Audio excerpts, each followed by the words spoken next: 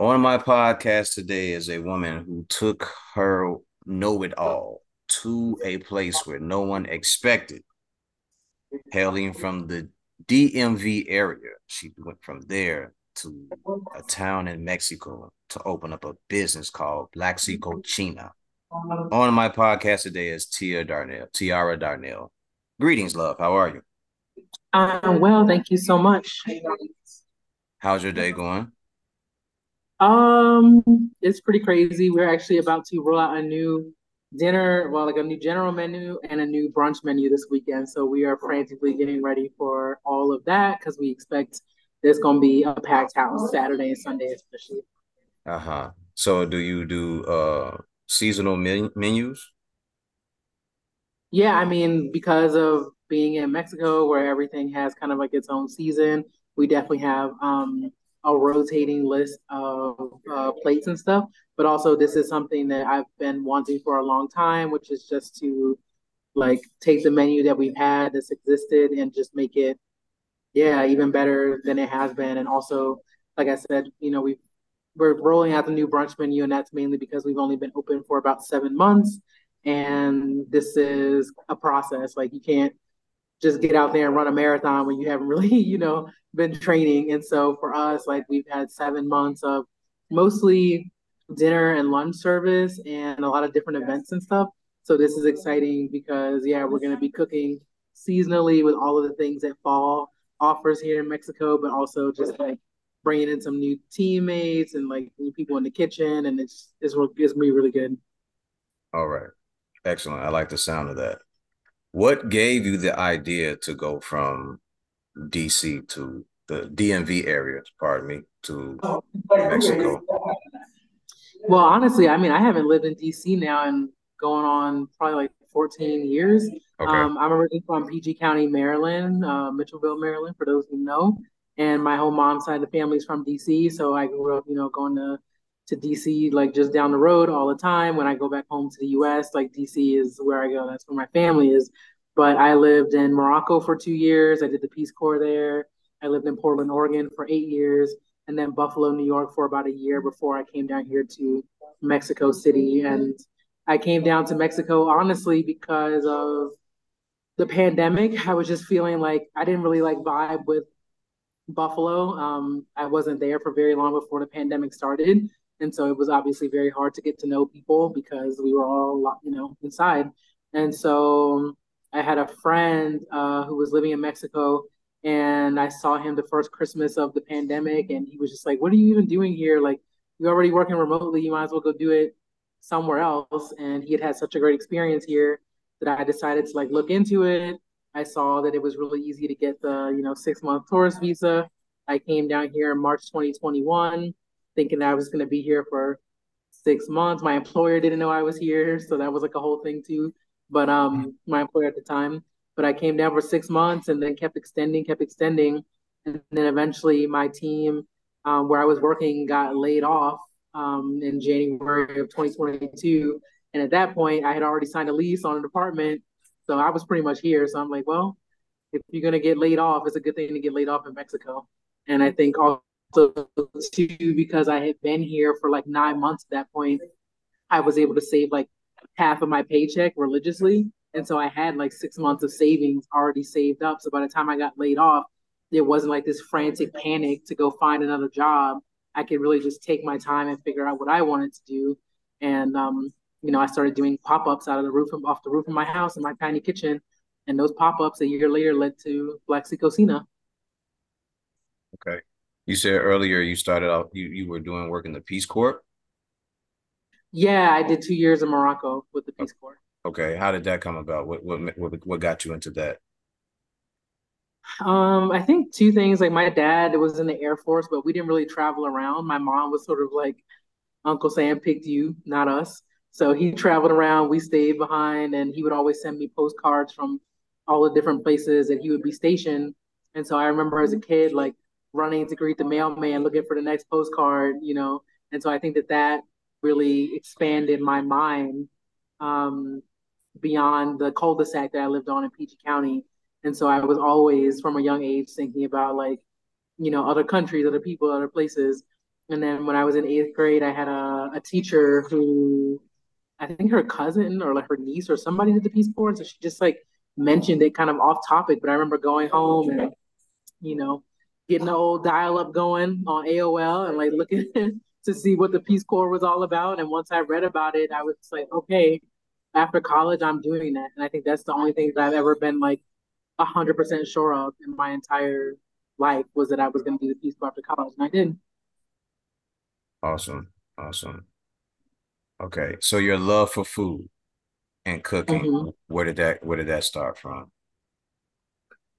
My mom, honestly, the matriarchs of my family, like, we just always, they might complain about cooking, but they kind of love entertaining and, cooking and food go along with entertaining. Like you can't have a bid whist night, you can't have a spades night without some good food around the table.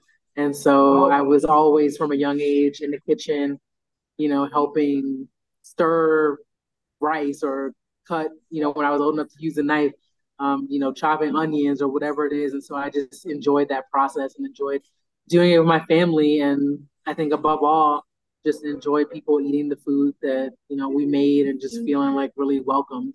And so that's something that I have always loved and is honestly at the center of my motivation to do something like this. Because I think you don't have to know a lot about restaurants to know that it's one of the toughest businesses that are out there. A lot of Absolutely. restaurants fail early on, and there's a lot of different reasons for that. And I'm out here doing something that I've never owned a restaurant before. I think cumulatively in my entire life, I've probably worked 2 months in a restaurant.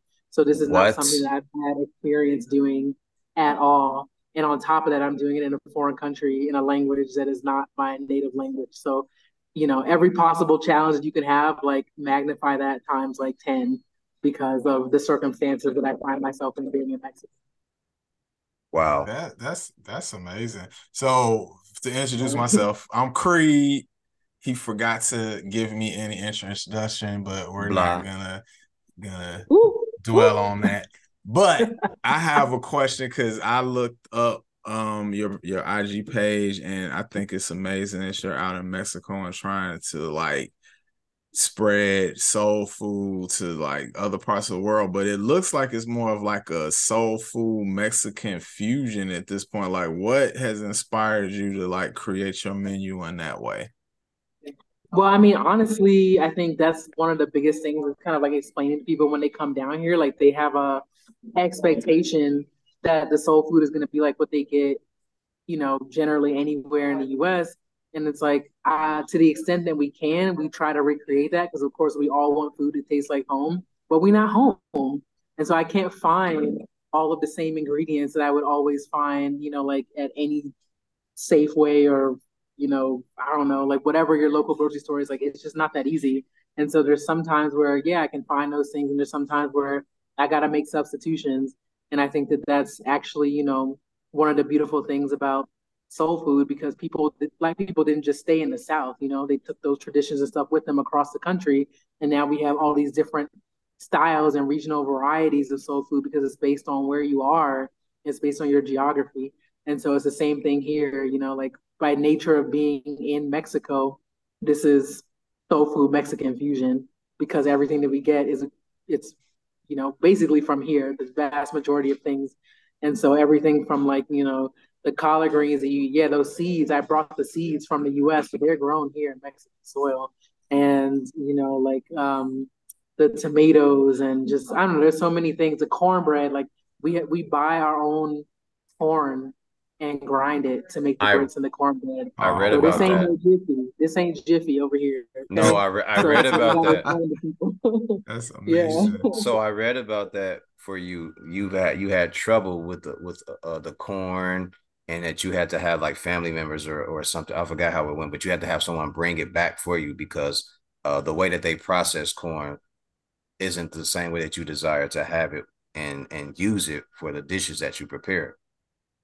Well, I think that yeah, like it's so okay. For example, I didn't actually ask anybody to bring me cornmeal, like Jiffy or like or whatever, because I was like, all right, let me just figure out how to do this on my own. Because at the end of the day, you're running a business, and so if your business relies on a product that you can only get when somebody's flying in, that's a little dicey. So I need to figure out how to get it and make it, something that it's easy for me to do here and to get here. And so with the corn, I think the thing about corn in Mexico, is that most of the things the corn products that they have undergo this process. It's called nixtamalization. And basically, what they're doing is they're wetting the corn, softening it up, and then grinding it so they can make tortillas and tlacoyos and like all these different things that, are corn based here. In the US, we don't really have that process because most of the things that we use corn for, the corn is dry. So if you're having grits, if you're having cornbread, that's coming from dry corn um well, I can only think of the word in Spanish right now. That was ground, in order to make it that consistency. And so that's just a cultural difference between Mexico and the US. So there's no cultural context for them to have really different varieties of cornmeal or different types of cornmeal because they don't use it. It's not a staple in their culture. And so that's kind of like, the thing that makes the cornbread especially unique here. And then besides that, like, little stuff that I can't fully recreate it, so I have to have somebody bring it. Um, Blue Kool-Aid, we have like a a drink here on the menu that requires blue Kool-Aid, so I'm always looking for somebody to mule some, ice blue raspberry Kool-Aid or whatever that stuff is called for me, bring it back from the US. Old Bay seasoning, can't get that Mm. here. It's very difficult. I was talking about Old Bay to somebody else, and Old Bay heard about it, and they hooked me up with Oh, some nice. bottles, so that was really great. And then besides that, I think like most other stuff I can kind of do without or like figure it out for myself. So I haven't really had too many issues, but there's certain things like that, like Old Bay, especially being from the Maryland DC area, like it just has to taste like Old Bay. Otherwise, it's something else. So there's certain things like that that you just can't recreate, and that's okay. So we just gotta, get it when we can get it, and when we got it, we ration it out. The collard greens, have you started like your own small garden for that? I actually started working with a Mexican farmer who actually was already growing them, but Mm. from how I understand it, like he got these seeds from somebody thinking that they were kale seeds, and it turns out they were collards, so he didn't really know what he had, and he was growing them and kind of selling them, here and there, little bits at a time. And I found out that he had them, and I started buying him out every single week. And then when I went back to DC in February, I caught up with the some representatives from the Heirloom Collard Project that's there in Southern Virginia, and they basically are guardians of like heritage types of collard green seeds. So I didn't know that there's over 200 different types of collard green seeds. Like for me, Oh I just wow. over 200 different varieties of collard greens. So like, when I went to the grocery store in the U.S., it was pretty much like the one that I saw. It kind of looks the same, and so this has been kind of an awakening for me in terms of like learning about like the heritage of some of the ingredients that are staples to soul food, things that I didn't know, but I know now because I'm explaining to them what they mean to us as a people, who are people here who don't have, like I said, the cultural context for this food, and honestly, I mean, in some cases, maybe don't even fully understand that like there's Black people in the U.S. and we're different from Black people from the Caribbean, from Africa, from anywhere else. So it's a lot of conversations and a lot of education that's happening around this. Awesome. Awesome. Nacimiento de los Negros. Do you know what that is? Yes, it's a town in northern Mexico where a lot of former slaves, escaped slaves, also settled and intermingled and intermarried with Mexicanos. That is true. And they have been celebrating Juneteenth for as long as we have here. Yes, yes, I would love. It's a bucket list thing to go there someday. I was going to ask you that. Wow. Imagine that.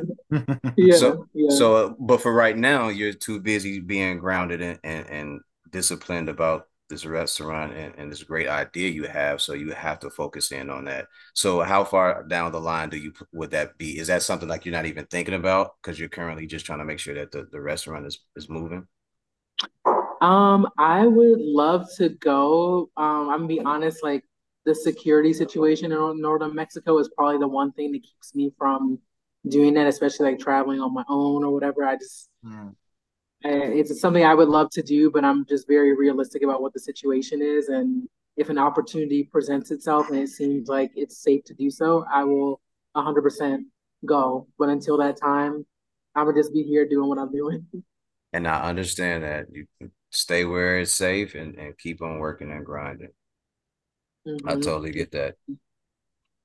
I have a question real quick. So I'm very curious. So you're making soul food in Mexico, and obviously the majority of your customer base is probably the people who live there. So what is their reaction to what you're doing? Like how are they? I mean, obviously you able to continue your restaurants and run, but like I'm just curious, like, do they like just like have like really like strong reactions and want to talk to you, or have you talked to the customers? Like, I'm just so curious to how that's going down there.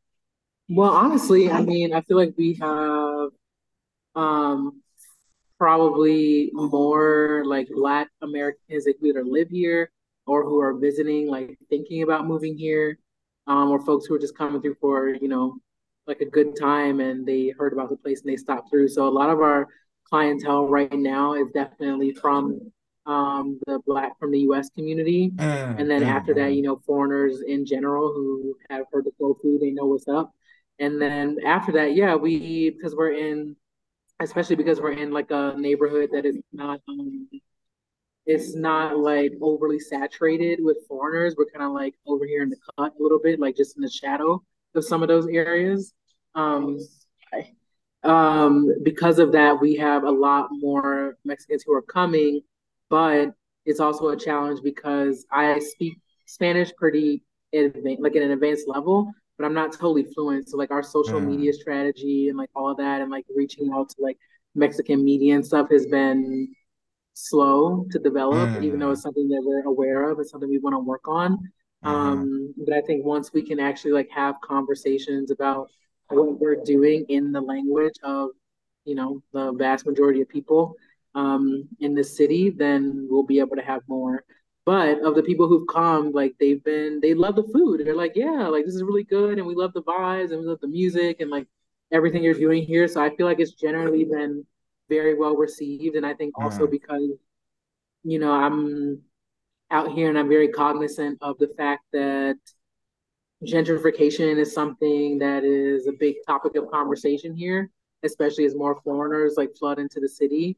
Mm, I think that the only thing I can really say to that is there's the gentrifiers who care and the gentrifiers who don't.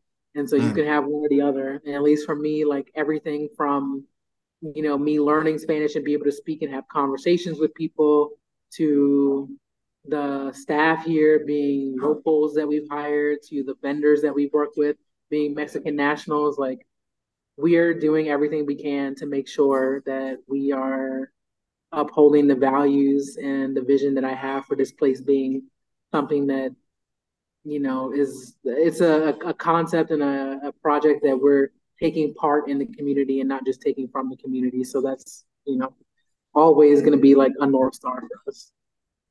Did you run into issues opening up your restaurant when they saw you? Were people like, no, we're not gonna allow that, or was it just total open arms when you did it? No, I didn't have any issues. I mean, not there. I mean, there's issues, yeah, because like in any country, there's bureaucracy. And so you have to learn how to navigate the bureaucracy of the place where you are. And on top of that, yeah, it's a challenge because I got to navigate the bureaucracy in Spanish, which, like I said, is not my first language. But generally speaking, I feel like I got really lucky. I have a really good landlord. Like he's a solid dude, and he pretty much lets us do whatever we want. And yeah, I mean that's half the battle right there, honestly. So besides that, it's just paperwork and having enough money to pay the right person to make it go away, whatever the challenge is. Mm. Interesting. Interesting. My next question to you would be, do you plan on owning land there so you can start doing your own farming? Man, I mean, it would be a dream to be able to have a piece of land somewhere, but I mean, I wouldn't do it for like commercial purposes. I just want that for me personally. I don't have any plans right now to start any kind of community garden or like something like that. I think we're good, how we are, and also this is, like I said, something that's been open for 7 months.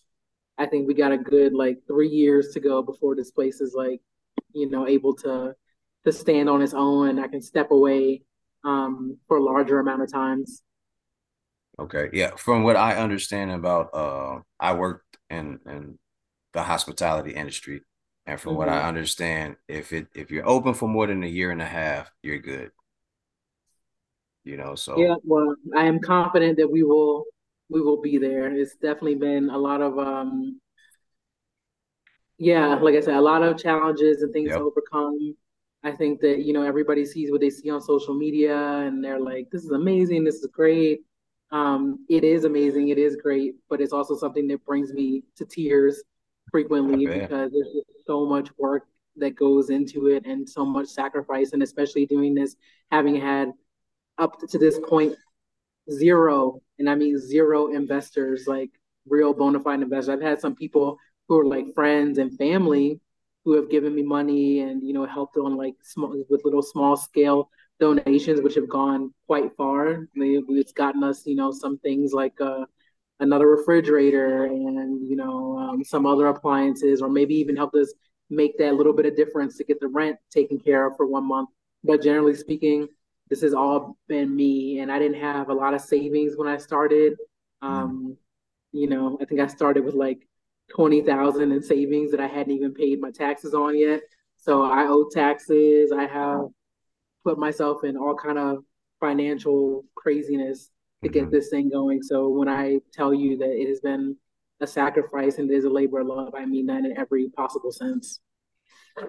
I totally understand. But what you're doing is very different and unique, and all the blessings that and hard work that you have put into this will come to fruition. All you got to do is just keep working. Yeah. I'm quite sure that the tears and sacrifice will, in the end, bring you much joy and happiness. Yes, indeed. I You mean, I know it would rather is. be doing this than doing anything else. So yeah. Gotta pay the cost to be the boss. You know what it is. It's all that's a real statement. When anybody try to 100%. be an entrepreneur, then you learn it real quick. Like, oh, this is a real statement, and I know what it means to pay that cost now. 100%. Yeah. Yeah, when I saw, because I was just scrolling one day and I saw Hmm. that, I was like, this is interesting. Let me look up some background on it. And the more I started reading articles about it, I was like, man, this is pretty cool. And then I read that you weren't in America. I was like, what? She took the time to go over there and do that? Like, that's a big step out on faith. You know what I mean? And not just the faith to believe in it, but the faith to do it and put actions to words. So I commend you on what you've done. I think that what you're doing is excellent. And all you have to continue to do is just continue to grind. It'll get there. No, not grind. I shouldn't say grind. Continue to work, because grinding means that you're gonna beat yourself into the dust. But continue to Yeah. work. Yes. We're Yes. not gonna say grind. I have to be very careful with the words I choose. All right. So Words apologize. are powerful. Very powerful. Well, and it's a good reminder to me too, because honestly, like I said, like the mental health side of entrepreneurship, I don't know that that's always talked about enough. I certainly haven't heard, a lot about it. But that's a real thing. It's really hard sometimes to that you can believe in what you're doing, but there can also be those days when it just feels like everything is just too much, Mm-hmm. and it's difficult to see yourself continuing, and especially knowing, like, especially in this case, because I'm not just an employee here. I'm not just a general manager. Like, I'm the owner and I put everything into this. So every single problem, every single issue, whether that's something with the building or with, the customer, or with like whatever the financials, like any personnel, like people and their own private lives and personal things that they bring to work, like any issue is going to go through me. I'm going to be affected by it. I have to make a decision about it. And so that's a lot. Like, even now, like I'm here, and I'm sorry I was late to the interview because there's the gas people who are here to fix this thing that broke, and then I have somebody else here who's delivering groceries. It's like everything always happens at once, and so it's one of those things where your brain never shuts off. Like I think that's with any business when you own it, like it is all consuming and it affects you, your mental health, it affects your relationships. Yes. Um, the ones that especially aren't strong enough to handle it, you know. So that is something that I think, like I said, a lot of people just don't talk about it, but it's really real. It's And really they real. say that they say things like you're changing or you're not attentive to them anymore. But it's I have something now. I have a baby that I have to take care of. Not a literal baby, but this is my Right, thing now. And I right, have to right. pay more attention to that than I give to you because this thing needs to succeed. And I'm investing in Exactly. it and I'm putting And my also that part, but also knowing it won't be like that forever, but it's gonna be like that for a while. And Mhm. so are you gonna ride with me through this, or is this a seasonal relationship, friendship, whatever it is that we're in? And this season is over. I think that's one of the biggest things that's like overlooked in the path of creating something and trying to be successful. That person is going to make sacrifices, and everybody in their life is not going to be happy with them all the time because of the sacrifices they have to make. And sometimes you have to choose. Like, if you're trying to create something that's going to be beneficial to more than just one person, sometimes you have to choose you and that thing other other stuff at times, and people just gonna have to feel how they gonna feel about it. You know, Exactly. it's unfortunate, but nobody that we see at them top levels was people pleasing. None of them people. They chose their passion in themselves and they went for it. And that's what you got to do. Yep. that is correct. Couldn't have said it better. Yeah, because your sacrifice, your passion for the thing that you love is what ends up bringing the bonds and relationships back around and paying for some of the things that these people love, you know. So Mm-hmm. they stand on the shoulders of you after you've done all the hard work. And you look at the guys like Michael Jordan, Kobe Bryant, or Mm-hmm. the business owners that are out there, the billionaires, all these different people, like they put so much into it and they were dedicated to that. So you're doing what you're supposed to. You're walking a journey. It's your journey, and you will get through it. We know this. What you have is again, it's very unique. It's very special, and I love it. And Creed, one day we're gonna have to go down there, buddy, and check this Oh, out. that's facts. Yeah. That's happening in 2024 for sure. Passport is already en route, so that's There you definitely go. happening. There you go. Y'all are only a direct flight away. It's like hella I'm in Mexicano. California already, so Oh, I'm not even far. yeah, I was gonna say, yeah, exactly. That's easy, easy flight. Yep, Definitely, and I that's definitely happening. want to check out that town. But for now, the way it sounds, it's not safe to venture out that way. But we'll get to Yeah, that too. and I'm not really sure. I just know in general, like all of those places that are pretty close to the border just kind of have a lot of stuff going on right now. So I don't Mm. know the area enough, and I don't know somebody who knows it enough that I trust to take me out there. So it's better for me to just, read. I appreciate y'all. I love y'all, and I hope that I will get out there, at some point. But it won't be today. It won't be tomorrow. So we'll Awesome. see. Awesome. Tiara, I'm not going to keep you any longer because I know you got stuff to do, but I appreciate you jumping on and having this conversation with me. I really do appreciate it. Much love to you. Yeah, and I thank y'all for inviting me. And like I said, we will be here. We in it for the long haul. So whenever y'all do make it down, you are welcome. The doors will be open for you. We can't wait to have you. And everybody else, like they can follow us on Instagram, see what we got going on. It's Blaxicocina, and we on TikTok too. So all of those things, we just trying to let everybody know what's up and that we have our flag planted here in Mexico City for the Black community. Whenever y'all are down to come through. Dope, Absolutely. And dope, to dope. anyone that is listening, if you want to do some sponsorships or partnerships with her and invest in her business, holler at her, man. Holler at her. Holler at her. And with that said, remember the mission statement when you're striving for greatness. God never puts you in the driver's seat if it's taking. We are done.